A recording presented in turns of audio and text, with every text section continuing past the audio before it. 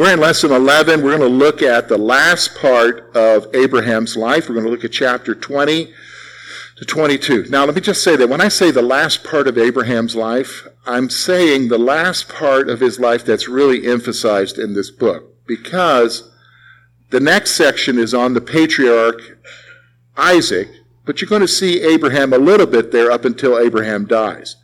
But the emphasis shifts after 22 from Abraham to Isaac. Okay, so next week we'll look at Isaac. So we're going to look at these 3 chapters, and we're not going to read them, although we might read some sections, because we want to kind of help you get a grasp of what's going on here in Abraham's life. So let's start off with chapter 20. Abraham does it again, folks. What do you mean he does it again? Remember when he was down in Egypt, who did he say Sarah was? His sister. Why did he do that? To protect himself. Okay? Now he's doing it again because this time he's not among the Egyptians, he's among the Philistines. And there is a king by the name of Abimelech. So once again, Abraham has Sarah lie about being his sister, which results in her being taken. Now, I've always been amazed at this story because she must have been some sort of beauty queen. Because at this point, Abraham is 99 years old. And she's 89. And what king would take an 89-year-old woman into his harem? Wow! Now, having said that, beauty standards change throughout the centuries. I don't know, maybe she had a nice earlobe or something. I don't know. Okay? Whatever their standard was. Okay?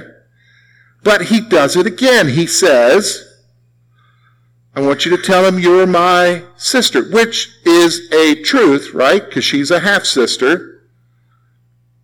But it's not the full truth. Okay? So because of her beauty, Abimelech the Philistine, king of Gerar, which is a section of the Philistine territory, took Sarah to be his wife.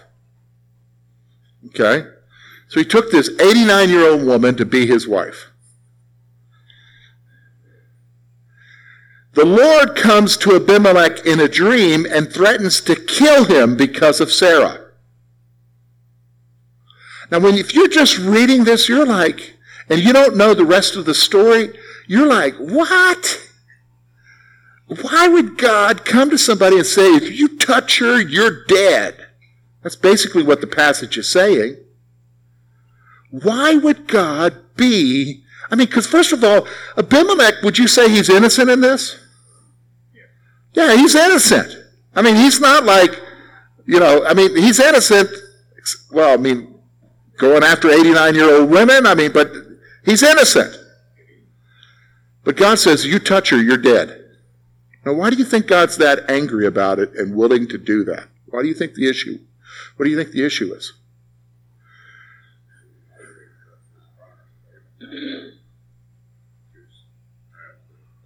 Of Isaac, yes, okay, which is the promise to Abraham. All right, now why is that significant? Why? We know later why that promise is significant. Who comes later to that line? Jesus. So if you want to mess it up, you mess it up from the beginning. Did you know what I'm saying? If you want to mess it up, you mess it up from the beginning, having her taken by another king. You know what I'm saying? And if she has a child, if you want to, you know what I'm saying? You're just going to mess it up. So God's not going to let his plan, I think that's a pretty good principle here, isn't it? God's not going to let his plan be interrupted, be messed up. That talks about the sovereignty of God. God's plan isn't going to be messed up. Nobody's going to overrule his plan. Nobody's going to intervene or interfere. And so God goes to Abimelech and says, look, you touch her, you're going to die. Okay? Now, Abimelech pleads for his life and states that Abraham lied to him. Now, how would you respond if you were Abimelech? Whoa, wait a minute, God, I didn't do anything wrong. He lied to me. I'm innocent. And is he? Yeah, he is innocent. Okay? He is innocent. In this instance, he is innocent. So the Lord states that he held Abimelech back from sinning. This is an amazing statement to me. God says, yeah, I know you're innocent, and I kept you from sinning. Wow.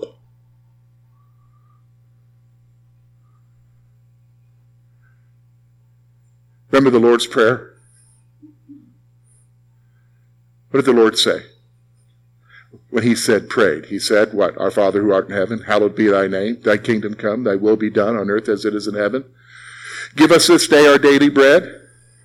And what? Lead us not into temptation, but deliver us from what?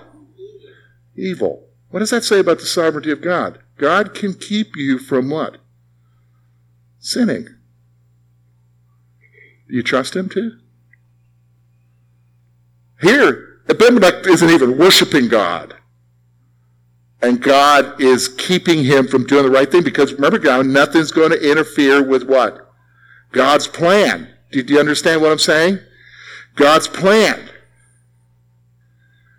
So the Lord states that he held Abimelech back from sinning. Now he tells the king to restore Sarah so that Abraham can pray for him. This is an amazing thing. I want you to give this woman back to the man and he'll pray for you. The dude who lied to you will pray for you. You know, this is just amazing to me. So, of course, do you think Abimelech did what God told him to do? Yeah, of course we know he did when we read the text. Do you think he had a choice? No. You touch her, you're going to die. I mean, seriously, okay? So here's what happens. Abimelech rebuked Abraham and blessed him materially as he restored Sarah. And when you read this, you could say, whoa, wait a minute now.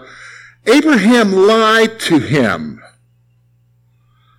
Abraham lied to him. I mean, we're in this mess because Abraham would, if you, tell me something, if somebody created the mess, and yeah, maybe God came to you and told you, you need to make this right, but would you give Abraham stuff? Materially? I'd be like, here's your woman, get out of here, right? But would you here's some gold, frankincense, sheep, cattle. Would you do that? No. So what's going on here? Actually, what's going on here is really a cultural thing that's going on here. Because Abimelech understands now that Abraham is someone special to who? To God. Okay? So yes, he's doing exactly what God told him to do. He's giving back Sarah. Okay? He's giving back Sarah, but he's also blessing him materially. Why? Because of God.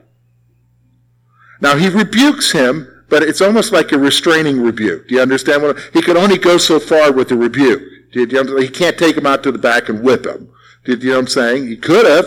He could have killed him as the king, right? But he knows better because who's looking? Who's watching? God is. Okay? So that's why he blesses Abraham materially. So Abraham prayed for Abimelech and his family so that they could bear children. Okay, so what's going on here now? Well, the text tells you that because Abimelech took Sarah as his wife, God closed up all the wombs of the women in Abimelech's household. They weren't able to have any children. So that means, how do you know that the wombs are closed? Obviously, we're not talking about a 2-day period here, right? We're talking about a period of time for them to realize that we're not able to have kids in this household. And that's now why Abraham has to pray. Okay? That's why Abraham is to pray, because Abraham, and the Jews see this, Abraham is a prophet. Okay? So he prays for Abimelech and his family to open up the wombs. Okay? To open up their wombs. When we go through this Old Testament survey, you're going to see that God does things like this to get the attention of non-Bible, non-believing people, like the Philistines. So, for instance, when the Ark of the Covenant was captured by the Philistines, how did God get their attention to get the Ark back to Israel? A plague. The bubonic plague. Did you understand? That would get your attention, right? Did you know what I'm saying? And, of course, we'll get that story when we get to 1 Samuel. So, Abraham prayed, and Abimelech and his family, for his family, so that they could bear children. All right, so now, of course, he obviously is still in the area. This is in what we know as Palestine or Israel today. We're going to talk about the birth of Isaac. Okay, so this is a year later. Okay, a year after the Lord came to them and said, by this time next year, Sarah is going to have a child. Remember, who laughed? Sarah laughed, right? Okay. So Sarah conceived and bore Abram a son at the set time that the Lord told them. So right at the exact time that God said she's going to have a son, she had a son. Now, folks, he was 100 years old when Isaac was born. And Sarah was 90. I can't even imagine that. Did you understand what I'm saying? That's just unbelievable, okay? So, Abraham named him Isaac and circumcised him on the 8th day as the Lord commanded. Remember, God had instituted circumcision with Abraham as a sign of the covenant. So now this is a child of the covenant, and he was circumcised on the 8th day. Abraham was 100 years old when Isaac was born. That is amazing to me. Now here's how Sarah responds.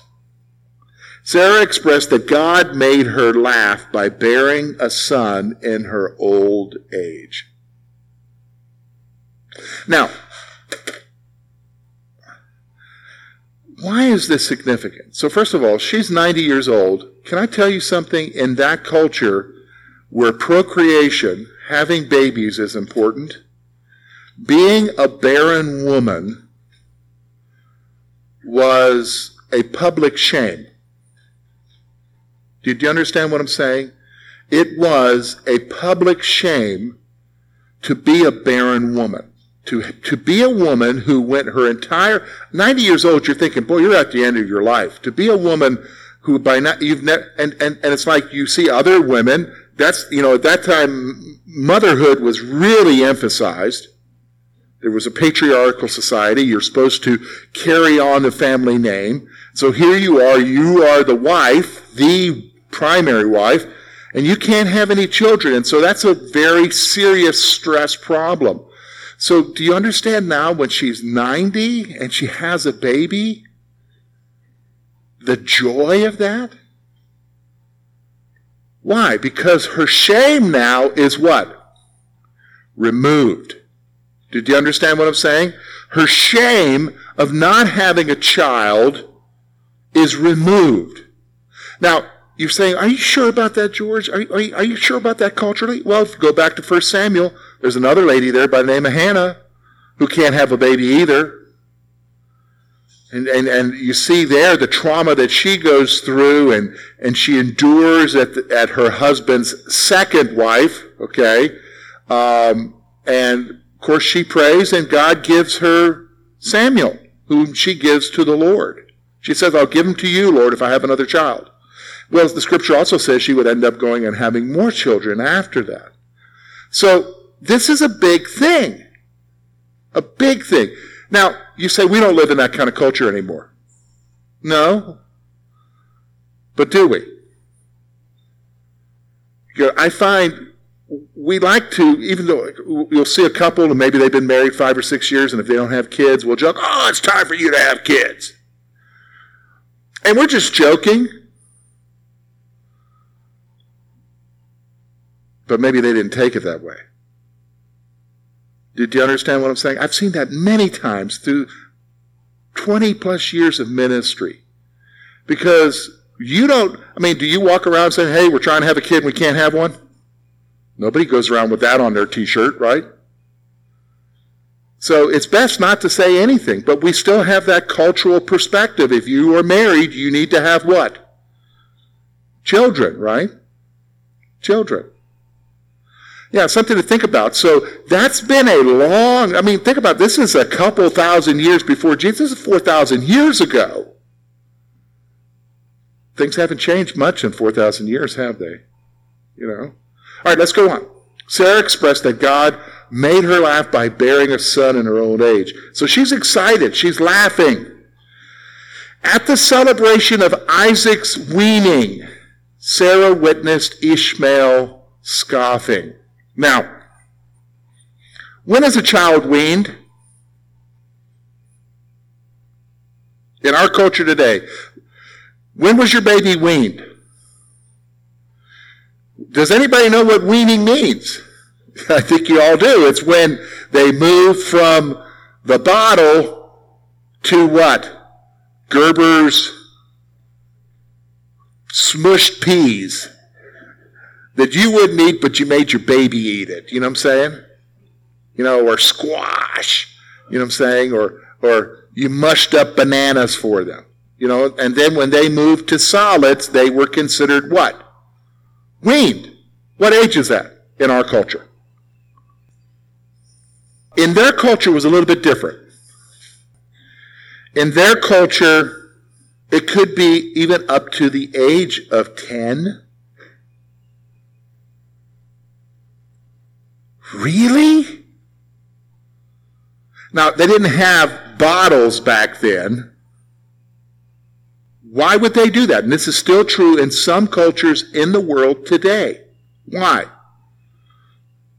First of all, they're nomadic, and Walmart isn't around the corner. It would be because of food and nutrition. Do you understand? So when a child was weaned, when a child was weaned, it was a very significant thing, and they would have a celebration. They would have a festival or a feast to commemorate the child being weaned. So when Isaac becomes weaned and he's eating solid food on his own, they have a festival. Now here's what happens at this festival. Abraham, is this his only son? No, he's got Ishmael too. Ishmael by this point is a teenager. And Sarah witnesses Ishmael scoffing. Which, by the way, is that a teenage thing to do? Especially when it's your sibling, right? Teenagers mock their siblings all the time, right? Don't they do that? If you have normal teenagers, they do that, She witnesses that, and of course this is 90-year-old mom, but she's still mom. It's her only baby. How do you think she's going to react? Nicely? No, not at all. She reacts very strongly. And so at Sarah's insistence, Abraham reluctantly sent Hagar and Ishmael away. Sarah's like, this house ain't big enough for the two of us. Get her out of here. Excuse me. This tent ain't big enough for the two of us, Get her out of there. And so Abraham, if you read the text, he's very reluctant to do that, isn't he? But he does it, and guess what? God says to him, okay, it's okay to do this. It's okay. You do what you say. God affirms to him, this is what you need to do. So having used up their resources, what do you mean, what resources? Well, of course, Abraham supplied her before she went out. Having used up their resources, you'll read in the text the story. There they are in the desert, and They're out of resources. The boy's passed out. She's afraid he's going to die. She basically is at a point of death, okay? Having used up their resources, Hagar and Ishmael face certain death. And the angel of the Lord showed her water and promised to make Ishmael a great nation. The angel of the Lord showed her water and promised to make Ishmael a great nation. So again, we see the angel of the Lord here. Now, the angel of the Lord, is this just any angel? No. We would say it's probably the pre-incarnate Christ because it's deity. Okay? It's deity. It's God showing up and promises to make Ishmael a great nation. So the Lord was with Ishmael, and he dwelt in the wilderness of Paran. Okay? So the Lord was with Ishmael, and he dwelt in the wilderness of Paran. Now, who claims Ishmael as their father? Arabs. Okay? The Arabs claim Ishmael as their father. Okay? In fact, if you were to go to some of the holy sites today in Palestine, and if you had a Palestinian guide show you, and you went through a Palestinian organization to see the holy sites, they will take you to certain places, and they replace Isaac and say that it was Ishmael. So they would say, like in a moment here, we're going to see where Abraham offers up Isaac on Mount Moriah, that was actually, the true story is, Abraham offered up Ishmael as a sacrifice. Did you understand what I'm saying? You're like, what? I'm telling you that they twist it to make Ishmael the primary one, the primary chosen of Abraham. Because the Arabs claim, Muslims especially claim Abraham as well. Do you understand? So, all right, so let's go on. We're going to talk about, now, of course, he's in Abimelech's area of the Philistines, and of course, there's going to be, of course, conflict. And so here's what happens. Considering his kindness towards Abraham, Abimelech sought to make an alliance with him. All right, now stop for a moment. This seems kind of weird. I mean, the guy lied to you. Yeah, you bless him. But now you're going to make an alliance. What's an alliance? Well, it's a treaty. It's kind of like a peace treaty. An alliance, like you're going to be my ally. Now, why would he do that? Well, do you think Abimelech has heard the story of Abram and his servants taking out the 5 kings and freeing all the prisoners? Do you think he's heard that story? Yeah, so he obviously recognizes that Abraham is not just some wealthy dude. Abraham's a warlord. Do you know what I'm saying? He's got a group of men who know how to fight. Okay? So if you're the local king, and you know, of course, with kings in that area, there's always going to be a war. You want to make sure you have an ally so that the people coming in don't say, oh, well, Abraham says, oh, I'll help you against Abimelech. No, so he wants to set up an alliance. Okay? Now, Abraham swore an alliance, but he also rebuked Abimelech for seizing his water wells. He also rebuked Abimelech for seizing his water wells. Now, that's a significant thing, because when you're out there and you're a nomad, you need what? Water.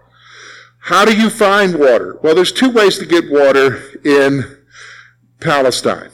1, you dig a well for it. Or 2, you dig out a cistern, which is just like a giant pit that collects water from the rain. Okay?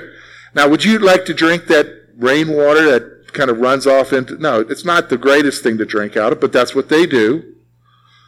But to dig a freshwater well, that would be better, right? So they would dig these wells. Well, the problem is Abimelech's people, herdsmen especially, would seize those wells by force. Those are our wells.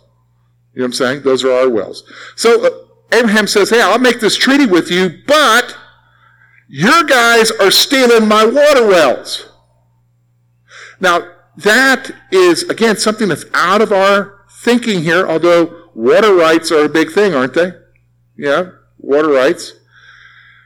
One thing that I remember, do you remember Lawrence of Arabia? Remember in the beginning scenes, he's going out, he's in his uniform, he's with this Arab guy, they're drinking out of water, and another Arab guy comes up and shoots the other Arab guy, and the issue was a water well. That's my water well. He's stealing from my water well. And the British guy, Lawrence, is appalled that you just murdered this guy because of water. That's how serious it was back then. And still is. Okay? Still is. So Abraham swore an alliance, and he rebuked Abimelech for seizing his water wells. So Abimelech denied knowledge of the seizures, and Abraham had him acknowledge the well that he dug. So Abimelech, of course, he's going to say, I don't know anything about any of that. Oh, you mean my people did that? I don't know nothing about that. And Abraham's like, okay, that's fine. But this well I dug, will you at least acknowledge that? And yeah, he did. Because why? Abimelech wants him as a what? Ally. Okay? As an ally. So the place of the well was Beersheba, which is still there today. And Abraham called on the name of the Lord, the everlasting God. So he called on the Lord and gave him the name, the everlasting God. Now, we're going to see in chapter 22 the testing of Abraham. So I'm going to just kind of go through this in 5 minutes. We pretty much know the story, but I just want to go through some things with you. This, my friends, is probably the most important example of faith here that I've ever seen. Because this is just humanly impossible to do this. Because I don't know that any of us would do this. You've got to have faith in God to do what he's telling you to do here. So the Lord tested Abraham by commanding that he take Isaac and offer him as a burnt offering. Think about that for a moment. Abraham has been waiting 25 years for the promise of a son to be fulfilled. It's fulfilled. And now, a few years later, God says, okay, I want you to take that boy, take him where I'm telling you to go, and I want you to offer him up to me, not like we would say in the New Testament, a living sacrifice. I want you to kill him and burn him as an offering to me, like you would an ox or a sheep. Whoa! Are you kidding me? Like, would you be willing to do that? You've been waiting for him.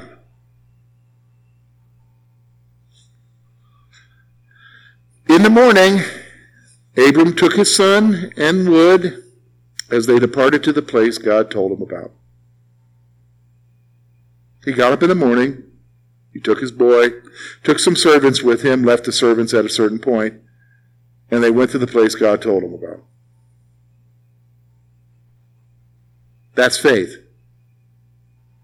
Faith. Isaac questioned his father about the sacrifice. And Abraham stated that the Lord would provide it. Because Isaac's obviously seen lots of sacrifices by now, because his dad sacrifices to the Lord all the time. Well, where's the sacrifice? And Abraham, this is the statement of faith. God will provide the sacrifice. God's going to provide the sacrifice. What's going on here? He's trusting God, even though God told him to do this, that God is going to fulfill his promises. Why? Because if you go back and look at the promises up before this point, God said that through this seed, that God would make Abraham a what? A great nation. Do you understand? And would bless the world through this seed. So he believed God. And he's going to do what God tells him to do. So on the mountain, Abraham built an altar, prepared the wood, and bound Isaac for the sacrifice. That's pretty dramatic, folks. Okay? That's pretty dramatic. As Abraham prepared to slay Isaac, the angel of the Lord called to him to stop. Now, who's the angel of the Lord again, folks? God. We would say the pre-incarnate Christ. He says, "Stop, Abraham. Stop. I see your faith. I see you would withhold nothing from me. I see you would withhold nothing from me." So the Lord acknowledged Abram's faith and provided a ram for the sacrifice. This is an amazing story, isn't it? Amazing story. And Abraham called the place, "The Lord will provide." Another name of God. The Lord will provide. I read an interesting story. This has probably been 16, well, no, it's been more than that because I read it before I came here. So probably 20 years ago, I read this story of a missionary lady to Papua New Guinea who loved books. She loved books a lot. And so she hoarded her books. Rather than sharing them with the other missionaries there, she hoarded them in her room in the tropics there in her footlocker because she loved books and she just considered it precious to keep her books. She wouldn't never let them out. Even though people would encourage her to share her books for the encouragement of others there, she didn't do it. So one night, she was laying in bed, and she heard a sound. This story is saying this. She heard a sound of crunching. Now, I don't know what that sound, but because then she's like panicked. She realized it was coming from her footlocker where she kept her books. And she opened up the footlocker, and here there were worms or some kind of bugs that had been eating her prized books and destroyed them all. And then here's what she said. "If I had just given them to the Lord and let others use them, I would still have my books today. But because I hoarded it and didn't let go of them, they're gone." Sometimes when God asks you to give up things, you need to trust Him. That's what faith is about, right? Trust Him. And that's what Abraham did here, and the Lord provided. Now, the Lord reaffirmed His promise to Abraham concerning his descendants. So the Lord reaffirmed the promise. Now, the last part of chapter 22, we get to where we talk about Nahor again. Now, who's Nahor? Well, that is Abraham's brother who's living up in what we now know as Syria, up in Haran. Okay? So Abraham received a report that children had been born to his brother Nahor by his wife Milcah. All right, next week we'll talk about Isaac. We're going to shift to Isaac. Okay?